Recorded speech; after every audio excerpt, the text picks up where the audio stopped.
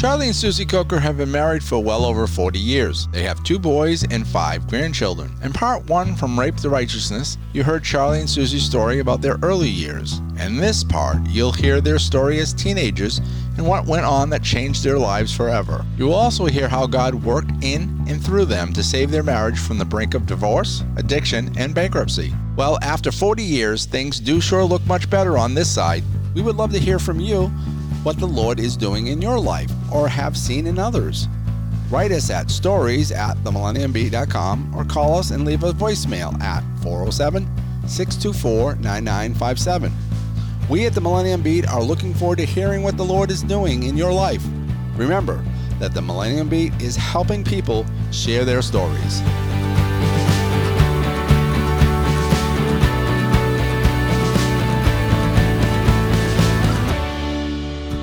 Welcome to the Millennium Beat Podcast, where we like to encourage the world one story at a time.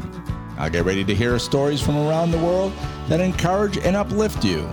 Now to the show with your host, Kevin James. Hey everybody, I'm your host, Kevin James. You're listening to the Millennium Beat. Today I'm sitting down again with Charlie and Susie Coker, and we're going to talk about their life after the time they were teenagers. Let's get to it. All right, so let's move up a few years to your latter teens. You're a little older than Susie. 2 years older. 2 years yeah. older. We've already established that. We established that. That's in ink, or it's sealed in stone. So, all right. So now let's hear a little bit about the teenager, Charlie Coker Jr. Well, Charlie Coker Jr. Had become a shell, a hardened shell, because number one, no one was going to abuse me the way it had happened at 7, and I became a fighter and an aggressive person. Deep down inside, that little boy was still there. Right. That Mama rocked to sleep every night. The God calling on the inside of me had always been there.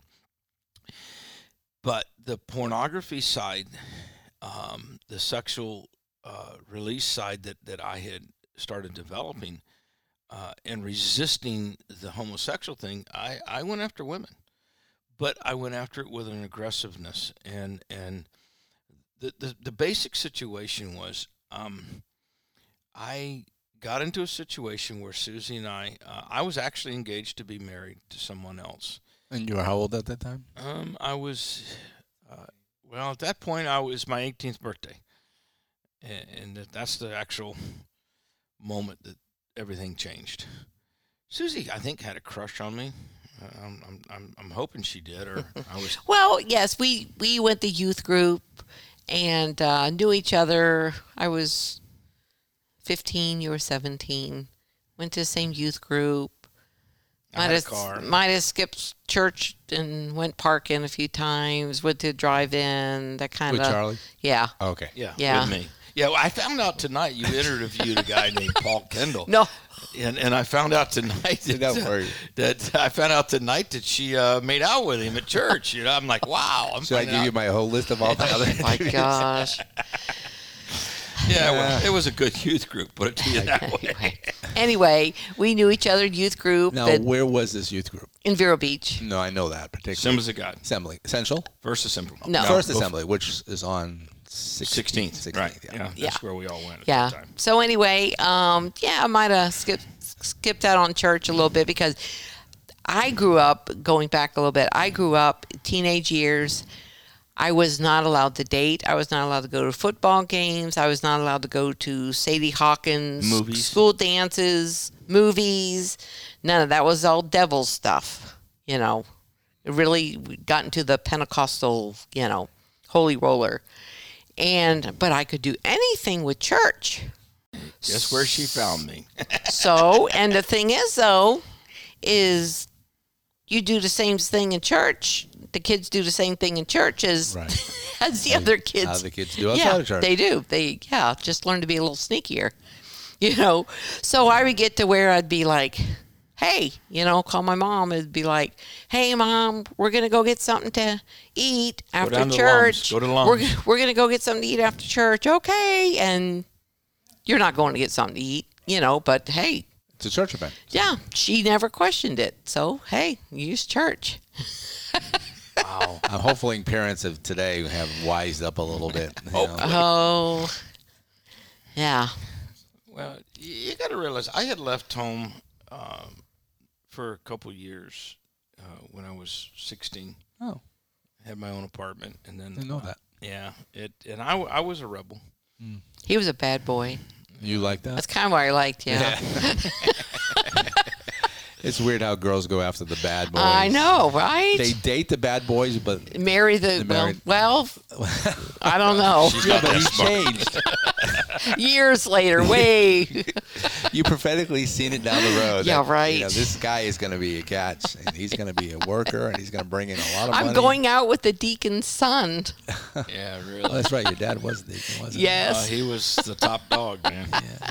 Long as the bottom line is, I was a broken man, and the situations my parents had actually gone out of town, and I went to his house. I went to their house and told some of my cousins and stuff, and we were there with different girls and doing what we do. And long story short, basically, we were making out and doing our thing, and it got hot and heavy and went to the next level. And she said, Oh, you're talking about you had me there. You just said you were there with girls. Okay, I was there with Susan Grace Kolb, and she was a few weeks from being 16 years old. It was my 18th birthday. And bottom line is, we were having a good time. I think I got to second base with no problem, but I went to third base, and a little bit of resistance, and I decided I was going to go home, and she said no. And basically, that abuse people abuse right. kicked in, and you don't tell me no when you get to third base. And I date raped her, and she had never been with anybody, and it's just what I did. Right. And that was one of those life-changing moments. Right. The hardest thing that I've had to do in the last few years was, we're going to tell some of our bad stories of getting married and the whole 9 yards. But when I really had an encounter with God in 1993, after we had been married and we were going through a divorce, and I had an encounter with God. He gave me a title of a book. And here's what he said to me. When you redeem her as your bride, you can write the book, and I'll trust you with my bride. And the title of the book is From Rape to Righteousness, Redeeming the Bride of Christ. Right. And you can take the title of that book and you could take it back to my 18th birthday when no wasn't no. And I broke something in her. And you just thought it was an event. It's funny sometimes when you break the rules and you think it's just an event with God.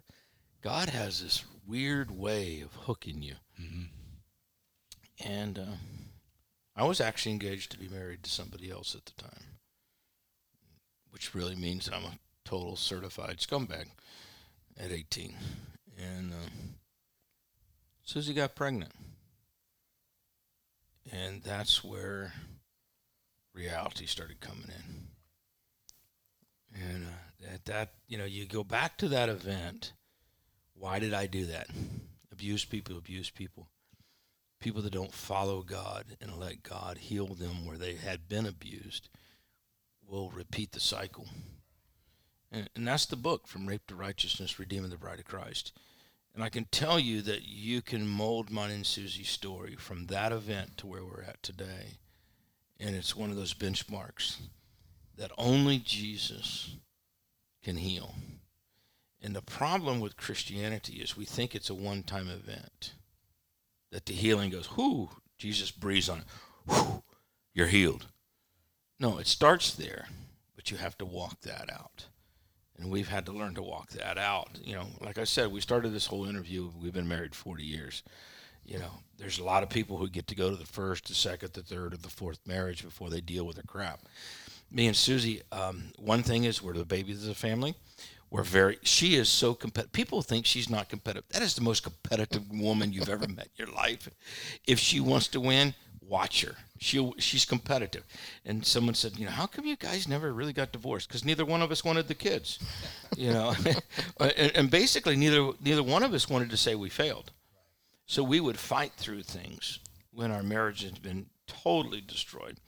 But this event at she's almost 60, still 15 years old actually when it happened. It was my 18th birthday, and I'm thinking, my God, I could have gone to jail, and she sucked it up. I think she sucked it up because she did not know what to do with it. She'll have to tell that side of her story. But the bottom line is, I wished that event night would have gone away. I hoped it went away, but it didn't go away because she got pregnant. And I had to face some things. And I believe it was God's design to make me face some things. Or, I got to be honest with you, I probably would have started a prison ministry one day. Yeah, you would have. All right, we know what was going on in your head at that time, and always the biggest question is, we always hear that story, we know that really well, but I want to hear, and I think my listeners want to hear, what was going on in your head at this time? You're 15 going on 16. You're now going to be a mom. Well, yeah, from the night when I got pregnant, when he brought me home, I think I actually went to a friend's house, and, I kind of just, I put it out of my head. I was young. I was, gosh, time went on, I just kept, just putting that out of my head. Right. Out of sight, out of mind. Yeah, right. It was just, just went on with my life, Can remember my pant. Yeah, right. Can remember my pants starting to get a little tighter, and I would get to school, and it's funny is I never discussed it with any of my friends, but yet me and my girlfriend, she was a little bit bigger than me, and we would go in the bathroom and change pants. It's like, it was weird because it's like, and she never asked you anything? I didn't know. It's like, maybe she had heard something. Right, exactly, yeah. But anyway, my mom got a phone call one night, and somebody whispered, Susie's pregnant, and hung up. And she came to me, and what's this all about? I had totally put it out of my head. And by that time, I was 4.5 months pregnant. And my mom had not, that had to have been a shock, And when she asked me, she said, who was it, and was he drunk? That was her questions, I guess, in her mind, it had to have been the guy, and he had to have been drunk to do this. So Susie's innocent.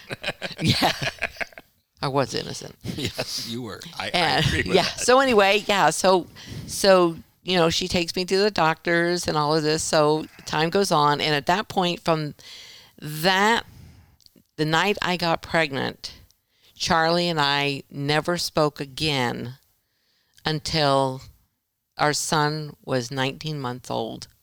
He never saw him. You might have saw him at a distance because I kept going to the same church.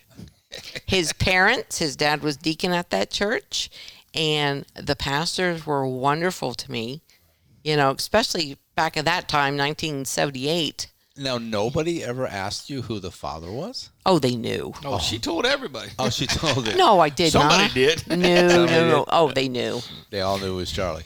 No, actually, yeah, one of my childhood friends, I was friends with her from first grade. She worked at Wendy's, and right as I had just had Jason, and Charlie came through the Wendy's drive-thru, and he got his food, and she was working the window, and he looked at his receipt on his food, and it said, "Congratulations on your new son."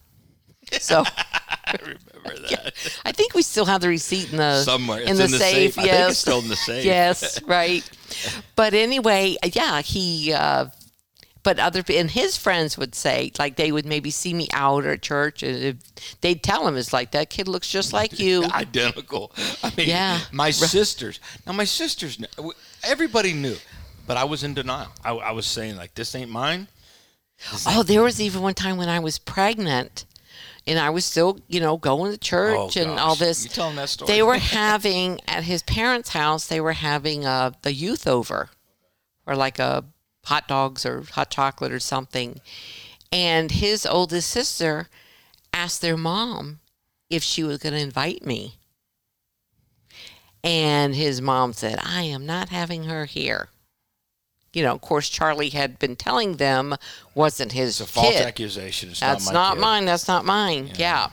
You got to realize. You got to realize. I was in such denial. I forget about all these little. I was in such denial that I had to paint a picture that she was slutty. Well, she had never been with anybody but me, and I labeled her to hide my own lie. Right. You're rationalizing in your own mind. Mm-hmm. No, I was conniving. Conniving in your own mind. Okay. But anyway, his mother, I guess God really dealt with her, and she got convicted, and called me and invited me, and I went. Yeah, she went with a purpose, though. No, well, a guy friend, I went with him, and while we were there, he went in Charlie's bedroom and took a picture of him. Took his school picture. A picture. Right. Took his school picture that was in a frame and gave it to me so that I would have a picture to show my son who his father was. Okay. Yeah. Boy, I forget those. Wow. So you said, how old? 17 before he knew about the child, Jason? That what? How old was he? I mean, how old was your son? Brian. Oh, 50. He was 19 months old. 19 so months like old. a year and a half. Year and a half, okay. Yeah. All right. And so, gosh, and you know what? I mean, I had a praying mama, and I had a praying mama. and he had a praying mama, and and I felt my little naive self of I wanted us to be a family. Right. As much as I knew about that, Right. Only I think you can see from your parents and stuff like that. Or Right. What you've seen. Right, exactly. Well, Yeah. family was like So, I mean, we just, we just believed, and I kept going to church, and No, she believed.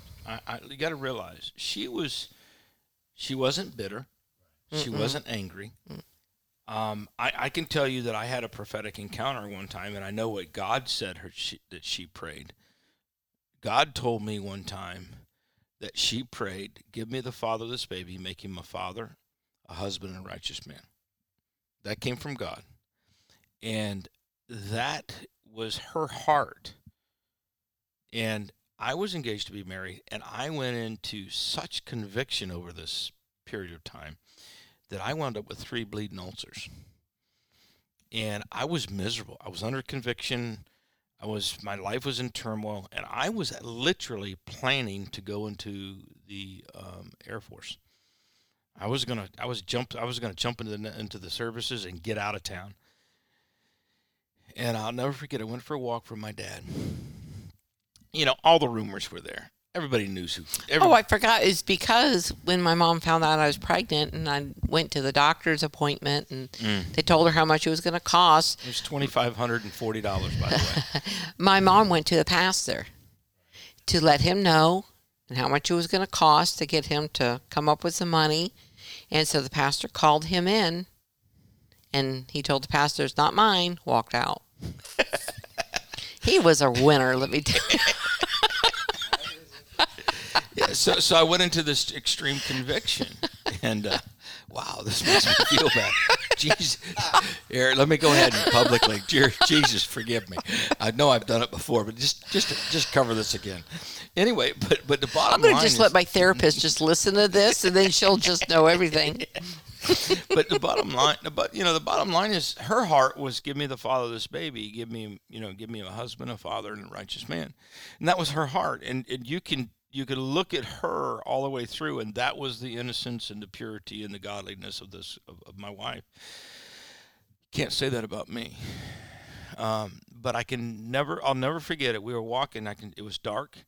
We were walking, and I was telling my dad that I was struggling. I wasn't living at home at the time, and I had come back from the doctor the day before, and these bleeding ulcers are about to kill me.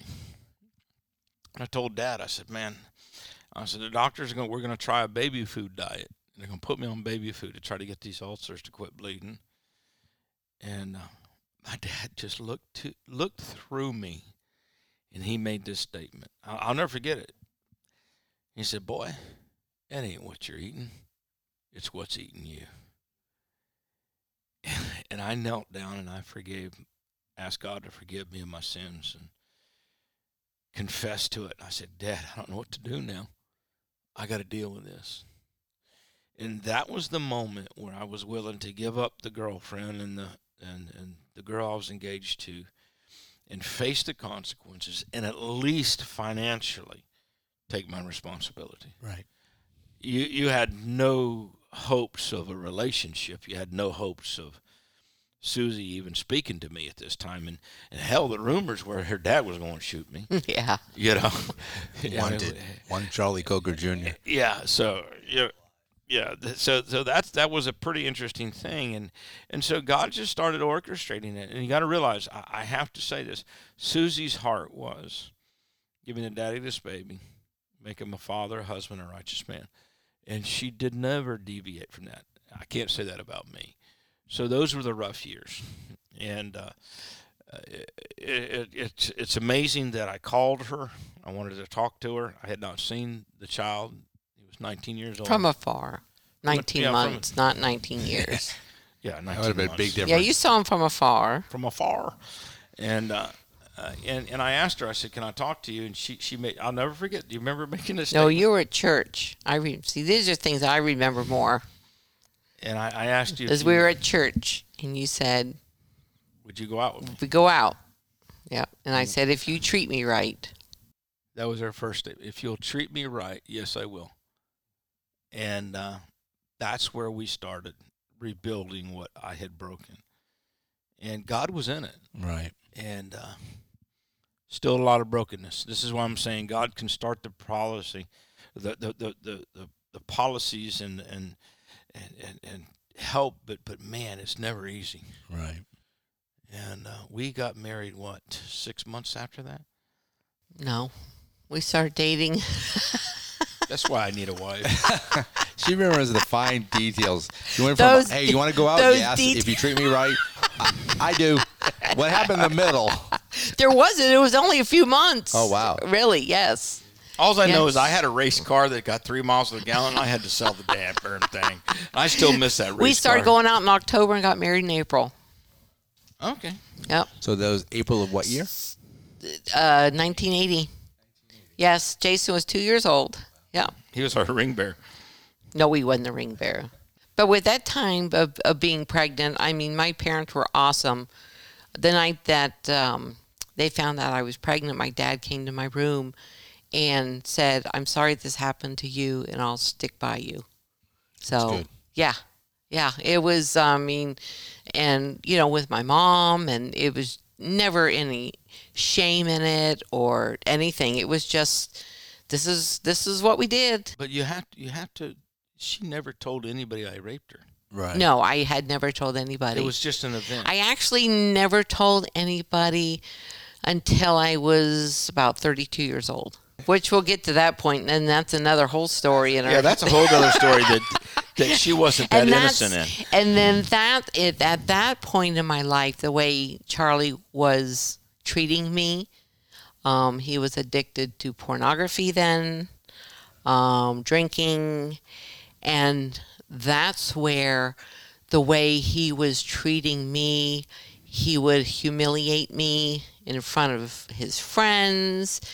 So wait a minute. You're basically saying he didn't honor the question you asked him when right, you first went out. exactly. Now, we're talking 9 years into the marriage. Yes, it was yes. So that's where the way it went. So I'm into my 30s, and I'm kind of jumping ahead, but I'm just saying that is where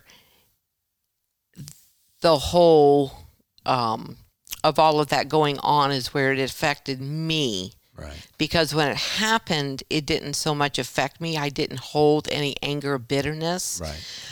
But through our married life and early 30s, the way he treated me and the probably the pornography and the way that he treated me. It brought back, it was that whole Unresolved issues. Unresolved, yes, the whole sexual thing, was just the way that he treated me, it brought it all up again. And that's where it affected me, and that's what really affected and changed me into a person that I didn't want to be. Because I was just saying is all of that with him and having a baby young and all that didn't affect me. I could forgive him and all of that. It was the extended brokenness that I still carried. Right. You got to realize, though, I had an encounter with God. And when we got married, we were serving God. And we were serving in the church. Mm-hmm. And we were doing all the good Christian things. Right. And then, some leader was sleeping with some secretary. And then I got offended. And I quit going to church. Well, someone else got offended and you took their offense. And long and story short, I backslid. Mm-hmm. Right. And I went back into the pornography and the brokenness. And the problem is I was becoming successful in business. And when you're successful in business, you can hide that stuff. Right. But you can't hide it forever. If people go, okay, what was your turning point? We were successful. We had 2 kids at the time. We had our other son, Brian. And I'll never forget, my mother walked into my business. And this is probably another one of those turning moments. My mother walked in my business. She says to me, she goes, put your checkbook on your desk. And I put my checkbook on your desk. And she goes, I want to talk to it. And she started talking to my checkbook. She goes, hey, checkbook, your owner's a heathen. Your owner's in an adulterous relationship. She's addicted to pornography. He's not worthy to be a husband. He's not worthy to be a father. And I've prayed a blessing upon you, checkbook, because he's been the owner every day of his life, but today I didn't. And she told my checkbook, today I told God he had permission to strip him to nothing. And I also gave God complete control if he needed to kill him to get him to heaven. He had permission. That day my mother turned on me because I was addicted to pornography. I had been doing things that I shouldn't have been doing, and I was destroying my marriage. And that was a rough, about a 2-year period even after that. And in that period, Susie, I taught her how to go to the bars. I taught her how to do these things, and she was broken, and she started doing her own thing because there was no hope for us at that point. And that was, 10 years into a marriage. Well, see, I have to. Here's my point of my personality where I'm so black and white that when he doesn't say something just the right way, I have to correct it, But anyway, it was. I mean, we didn't really go to bars together. We weren't out like partying. Okay. But anyway, he worked a lot. Because of learning that from his dad, he worked a lot. And he would, from work, whatever he did, he would not be home, So I was home by myself. And I had a girlfriend who was a bartender. So I started getting a babysitter. I knew one of us went to the bars. And and started going, sitting with her. Right. And I mean, we did go to bars. But anyway, you're not totally wrong. Just partially. But anyway, started going out. And I mean, our marriage was growing further apart. Yeah. Like I said, with the pornography, I mean, his addiction to pornography was pretty extreme. And so it kind of brought the sexual abuse back into our relationship. And, I felt distant. I felt lonely. I always thought, how can I be lonely being married with 2 children? And I was lonely. Well, you have a lot of males out there, men, who are more than happy to, help you not to be lonely. So, he was out doing his thing. And so, I was out doing my thing, and we just kept growing further and further apart. And finally, it was, I'm trying to think, I was 33. I think I was 33 years old when I had had enough and I moved out. But the thing is, I moved out and I left my 2 boys with him because I had to get out. Right. From my own mind, I had to get out. And I knew I would get my boys back, you know. She knew they didn't want to stay with me. You had sugar-free Kool-Aid. I remember that was the smallest thing you bought, sugar-free Kool-Aid. Well, in your mind, you were, 15, 16-year-old. You became a mom. So up to 30, you really didn't know the single life. No, Yeah, you never. had no clue of it. No. He did. Charlie Right, did. Yeah. right. But Yeah, you not, didn't. Not long and not well at it. No, but No, But you were like, okay, I've had enough. This ain't working. I'm going to become mentally, not physically, but mentally single in your brain. Well, I was kind of physically single. I was just going to say, why did you leave that out? Hey, I was physically single. Yeah, but Well, you did move out, you said, yeah. well, no, I was Even physically before she moved out. before. Yeah, Okay. Those men that helped me not to be lonely. You know, yeah. But yeah. God, how can There's we a laugh song. about this? There's a song in that. There's a book in that. It's because you're talking on the other side of divorce, other But side of that's everything. the point of things that I did, situations that I put myself in, that where any shame would come from, you know? Right.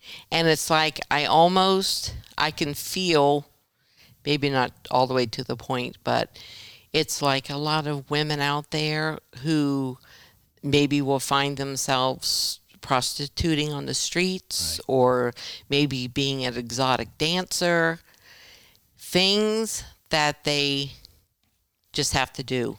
Susie, you remember that message that the ex-prostitute preached? Yes.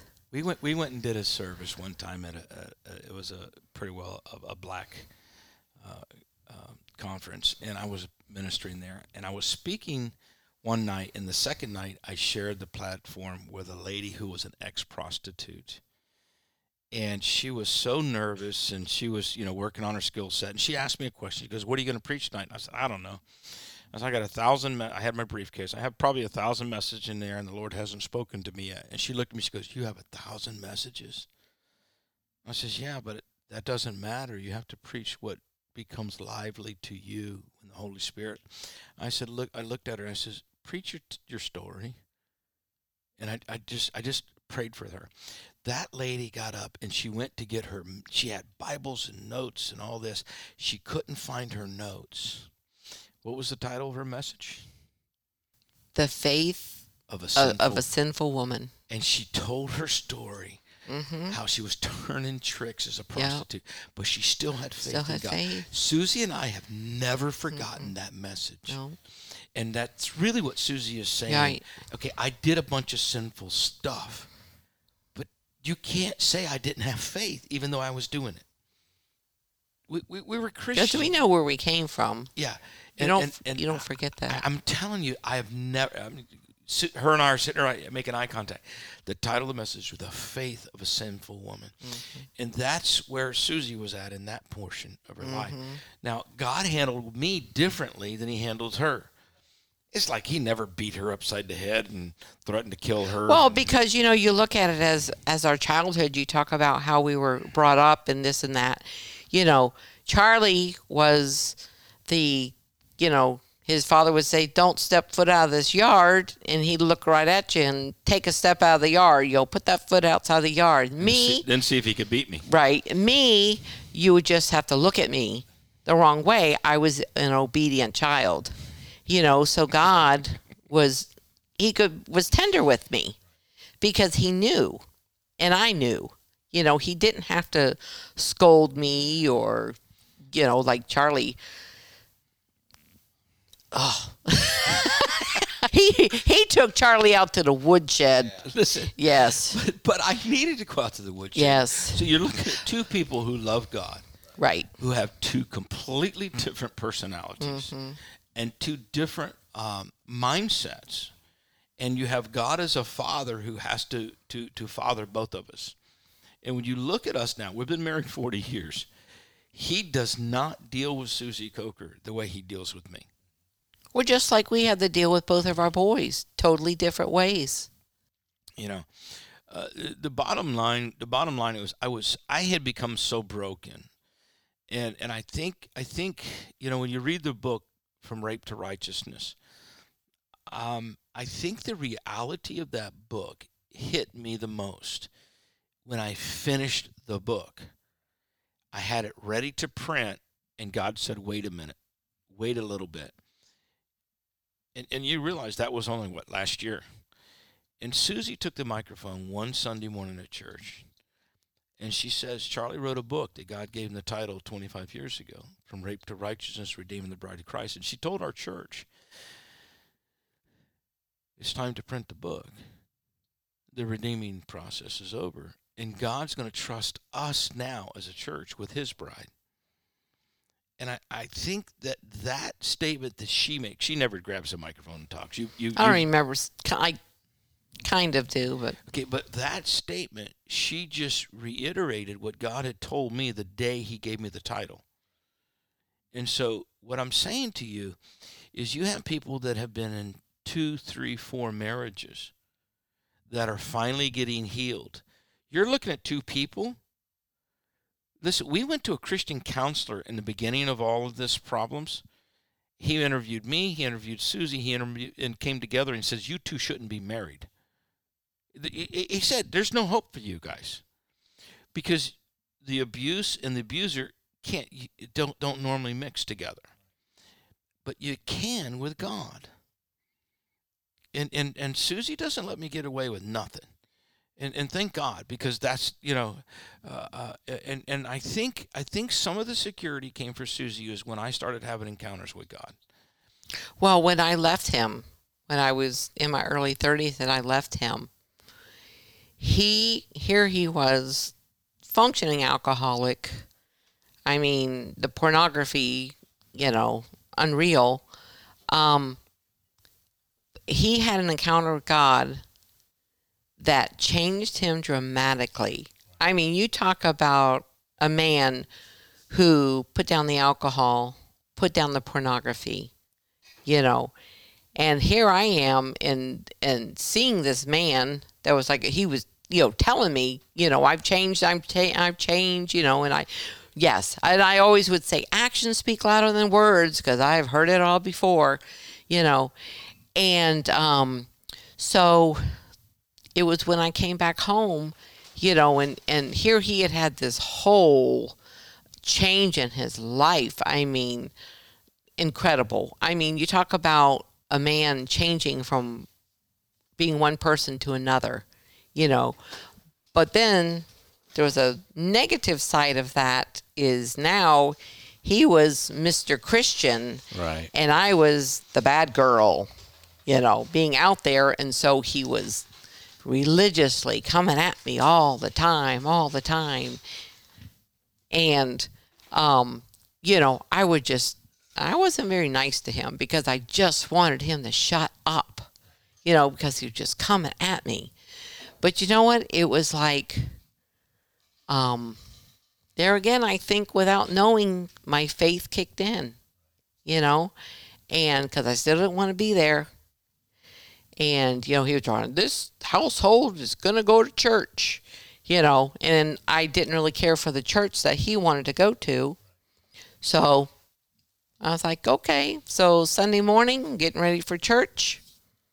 And guess what? He thought I was going with him. Nope. I went to a different church. Yeah, well, that's what I told God. I said, my Lord, you know, if you're going to be in this household, you're going to go to church. And she gets up and gets dressed. I'm thinking, man, I got to her. She gets in her car. She goes to another church. And I'm like, Lord. He says, you need to be a little specific with this one. This one right here, you better be specific with. But you got to realize, one of the things, the encounters I had, you know, she talked about my encounters with God. You know, the Lord walked through a wall and introduced himself to me. in August of 1993. Middle of a divorce, she had left. And God introduced himself to me and changed everything. And he said to me, he says, you either put your hand in my hand, I'll never leave you or forsake you. Or, and when he pointed, I saw hell. I'll let hell have its way with you. You know, a lot of people meet sweet baby Jesus. I met the Lion of Judah, and I understood the king and the kingdom real quick. And he holds life and death in his hands. But it was months before she decided to move back home. But I can understand that the honesty of my brokenness, I dealt with my honesty with God. Going back to, you started this whole interview as a little boy. And my honesty with God, going back to 7 years old, that opened up my bad character, my adultery, my pornography. And I just said to God, I know you gave me these visions. I know you promised me my marriage. I know you promised me my children. I know you promised me to be in ministry. Are you kidding me? Do you know me? And I was shocked, and those were his promises. But the biggest thing was he put a love in my heart for Susie that I had never had. I did not know how to love until that time. And that's what she did not know. She had never seen that side of me. Because that little boy that knew how to love had finally come out. She had never met him before. Because I'd always hit him. But I was getting brutally honest with God. And here's what I said to God. God, you can't trust me. You promised me. I've now loved my wife like I've never loved her before. It's not if I cheat, but when I cheat. I'm a cheater. I may be able to not cheat for 6 months, maybe a year, maybe a couple years, maybe 5 years. You put me in the right situation with the right woman, I'm a cheater. I'll cheat. And I never want to hurt her again. And I told God, all the promises you gave me in my marriage and healing my marriage, I want you to release me from those promises and let her find a husband that will love her and not hurt her the way I've hurt her. And that was my real cry. And for 3 days, I argued with God. Take your promises back. I'm not trustworthy. Take your promises back. I don't have the moral character. I don't want to hurt her again. And I can remember the third day at 2:30 in the afternoon, I went home from work, which is sacrilegious. And the Lord cornered me. He says, is this your final excuse? I said, yeah. He says, do you know I'm God? I said, yeah. And he goes, what if I guaranteed you that you would never touch another woman inappropriately? Would you want me to give you those promises and heal your marriage? I said, you could do that. And he goes, I am God. I said, if you could make that guarantee, that's really I had finally come down to the root issue of me, the core of this broken man. And I said, if you could guarantee me that, I would. And he goes, I can. He said, get out of your bed, stand on the ground. Put your Bible down and stand on your Bible. And I'll never forget as long as I live. I stood on my Bible, and here's what he said. And he said it audibly to where the windows in my house rattled. It sounded like quiet thunder. Charles Layton Coker Jr., you ever touch another woman inappropriately, I'll kill you stone dead. I really haven't had a problem since then, because the fear of God came in, that he holds life and death in his hands. And he was willing to show me a fear, wrath side of his personality to get me to come into alignment to learn how to love him. It's taken me 25 years to get back to that love. And that's where I'm at now. All right, Susie, do you have anything, and while we're wrapping up, any last closing thoughts, anything that you have to correct? Or Well, in those years that he had that God changed his life drastically, there was always that pendulum swing, and he swung, it swung so far the other direction to where he became so religious. And then it was, living with, if our ministry doesn't make it, it's your fault. And, so it's like I had that side. in our marriage that we had to deal with, Right. And there kind of, again, it was a point where I was going to look for a way out because of he was so dogmatic, all those different kind of abuses that we go through. It's not always the. Well, let's be real. I went from pornography abuse to spiritual abuse. Right. I really did. I mean, it was another form of abuse, but at the same time, it was almost like what you dealt with your dad, being so dogmatic on things. At the same time, though, it was the structure that I needed to get healed. Right.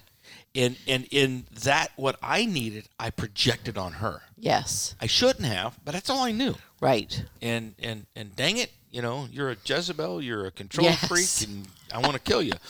And but in the meantime, there was a lot of healing that happened. There, my kids went through some of this, but they're not scarred the way I was scarred. No, they're not. I mean, they watched mom and dad fight through some stuff.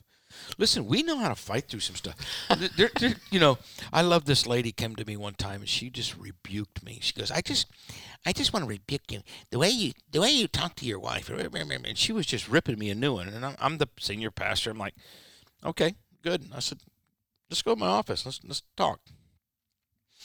And I said, I understand what you're saying. I said, but do you understand something? I said, let me ask you a question. I said, how many times have you been married? What does that have to do with it? I said, how many times have you been married? She goes, 3 times. I said, you talked to your first husband? Heck no. You talked to your second husband? Heck no. Oh, your third one finally became your mouse. I said, let me tell you something about me and Susie. We went through all the crap that you'll never face, and she makes me mad. She knows she made me mad. She becomes rebellious, or she becomes religious, or she becomes dogmatic. I said, I will tune her up. At the same time, she'll tune me up. And I looked at her and says, we don't have the luxury of getting new husbands or wives. Mm-mm. And therefore, you don't have the right to correct me. Now, she kind of left the church. But about, what I'm saying is people go into the first, the second, the third marriage, and they've never dealt with the emotions. One thing about Miss Susie and I, we deal with our stuff. And we get real about it, but you can see already, I'm sure you heard from Susie's nature. She is forgiving. If I will make a little bit of effort towards something, if I say, hey, forgive me, if you did something to me, Kevin, I would say, if you told me you asked me to forgive you, dude, it's instant with me. Susie's like, those are just words. I want to see action. I want to see a game plan that you'll never repeat it. That's her. Okay, I just need to hear that you I'm there sorry. There is a book out there, The 5 Languages of Forgiveness. Of forgiveness. Yeah, 5 languages of forgiveness.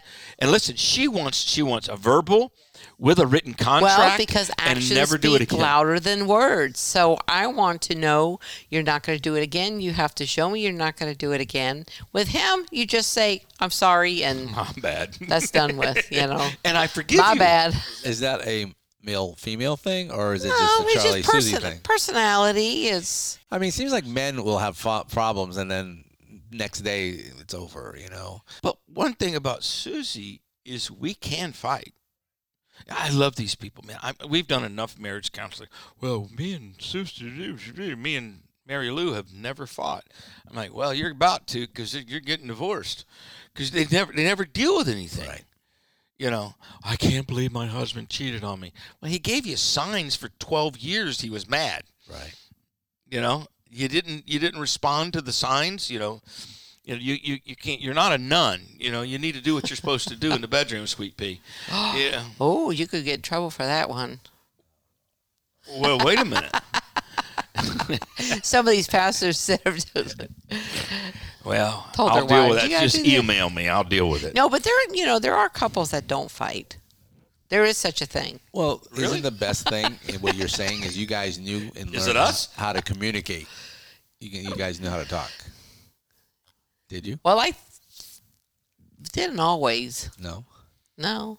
We're committed enough that we can take it for a while, but we will bring it to a head. and we have grace for each other. I think the more we've been with each other, you become alike, Right. and so therefore, I think we've become alike in that way. A couple years ago, I made an effort to buy some expensive airplane tickets and go snowmobiling. And just the fact that I made those efforts and did it, I really believe that I had an encounter with God when she made a statement to me. It was snowing both sides of the road. It was icy as snowing upstate New York, going to snowmobile. And she just says, thank you. She just looked over her left shoulder. I can still see this as clear as a bell. And I said, for what? She goes, I know you made that happen for me. Thank you. And then she made a statement, isn't it good being on the other side of bankruptcy? And when she did, I had an encounter with God. Well, that's another whole story you skipped into. But what I'm saying is that we've learned enough about each other, and she recognized that I was making an effort for her, and she needed it. And I'm telling you, God shows up when we do that with each other. There's something about me and Miss Susie, when we're on the same page, we are not beatable. Right. But there is all hell that tries to keep us not to be on the same page. And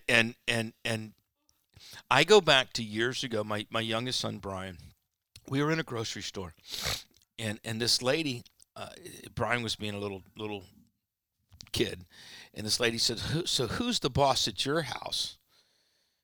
Your mommy or your daddy? And I'll never forget this as long as he goes, my mommy is until my daddy says she's not. And I've never forgot that. And she runs the household, she runs the finances. I work hard. I do the best. I'm not afraid to work.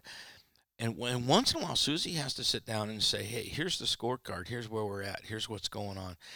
And it takes a little bit of affirmation for me to keep being the engine that I am. And sometimes she'll wake up, and I think God speaks to her, or she comes to the revelation. She goes, just give him that little bit of encouragement. He'll keep going, because I will, and I do. When we went through a bankruptcy in 2010, and that was the worst emotional crisis of my life. And I tried to go into a depression and was into it for about 3 weeks.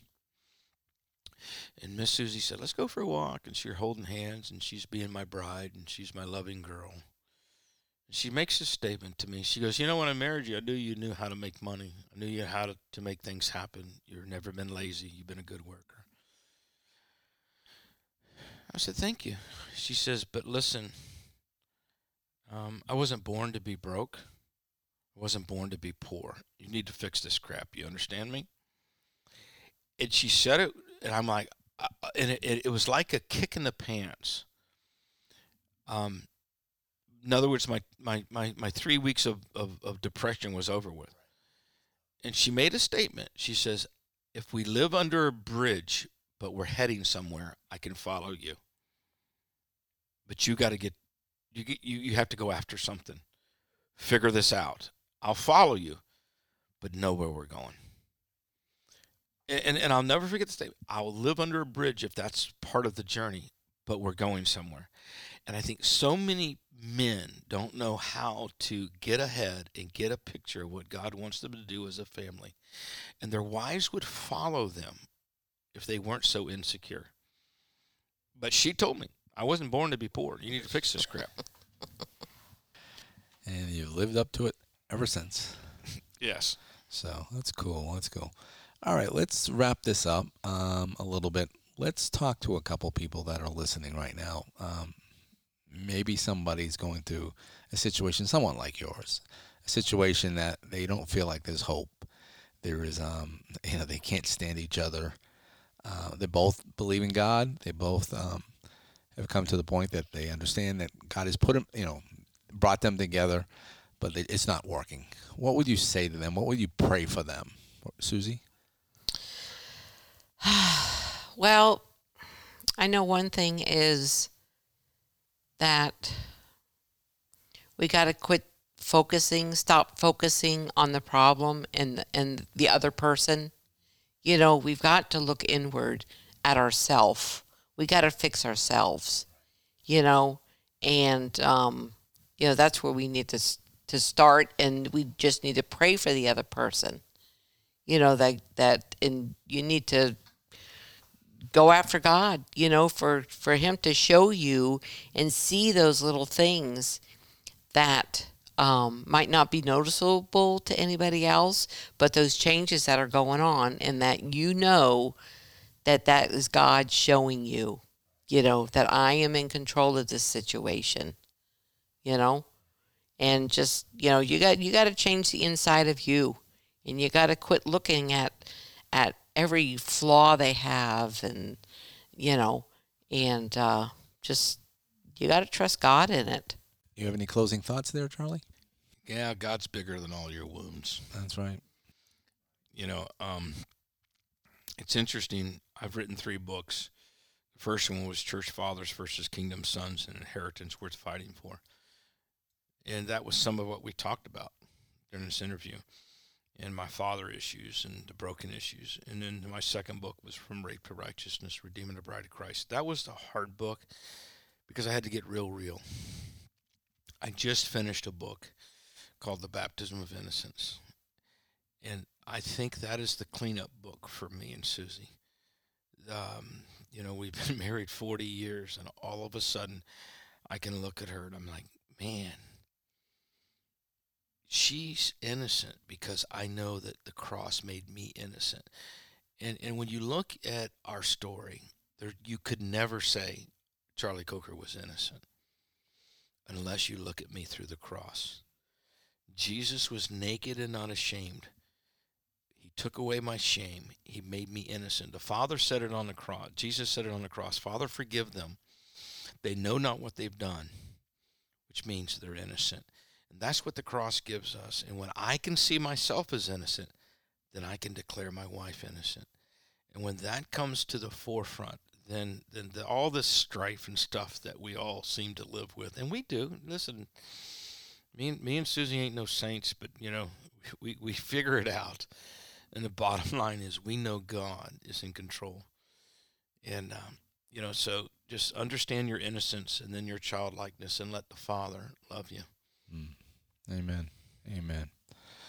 Well, guys, you've been listening to the Millennium Beat.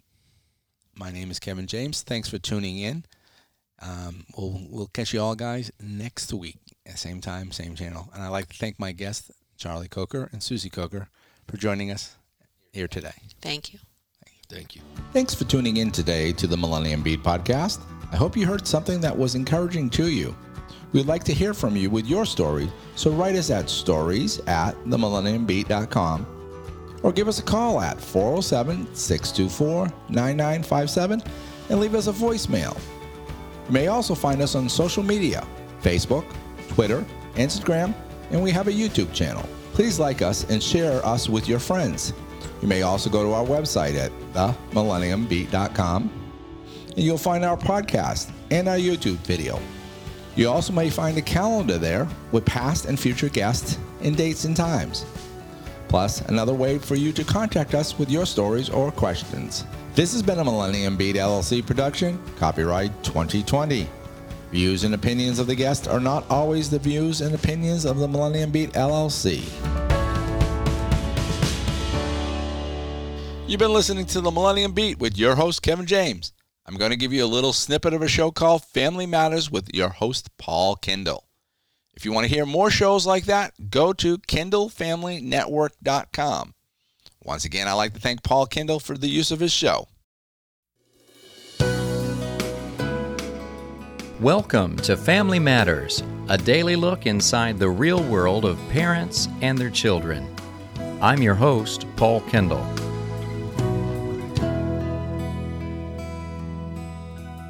What if I told you that there was a statistically proven program that can increase the average life expectancy of your children by 8 years, significantly reduce their use of alcohol, tobacco, and drugs, help them rebound from depression 70% faster, dramatically reduce their risk of committing a crime, and improve their attitude at school? Would you be interested? What if it also reduced their risk of rebelliousness and even got them to wear their seat belts more often? How much would a program like that be worth to you? What if I told you it was free and it only took about 2 hours a week? Well, there is such a program. It's called Taking Your Children to Church. In study after study, children who actively engage in a faith community on a regular basis are rewarded with significantly reduced likelihood of problems and risks, and significantly improve odds of a happier, healthier, longer life. To increase the odds of receiving these results, you can't wait. According to a Barna Research Group study, adults who attended church regularly as children are nearly 3 times as likely to be attending church today as their peers who avoided church during childhood. In other words, parents who truly want the best for their children should get them involved in church now and attend with them consistently. Now, we all know that church attendance will not guarantee a good child, but I think we also know that the long-term effect is overwhelmingly positive. God's Word tells us in Hebrews 10:24 that we should not forsake the assembling of ourselves together, as is the manner of some, but exhorting one another, and so much more as you see the day approaching. I have a friend who says that when he was young, he had a drug problem. His mother drug him to Sunday school and drug him to church service every week. I actually loved going to church. I never wanted to miss a service. Some of my greatest childhood memories are of being in church, winning prizes for good attendance, playing in the youth group band, and all kinds of special events. I wouldn't trade those days for anything. Parents, isn't it worth 2 hours a week to give your children the chance to become a good statistic? Well, you can start by taking them to church this week. And by the way, my friend who had the childhood drug problem, well, that free 2-hour-a-week program served him well. Today, he's a minister. That's Family Matters. I'm Paul Kendall. For more Family Matters, and to learn how you can bring Family Matters to your church or special event, log on to thekendallfamilynetwork.com.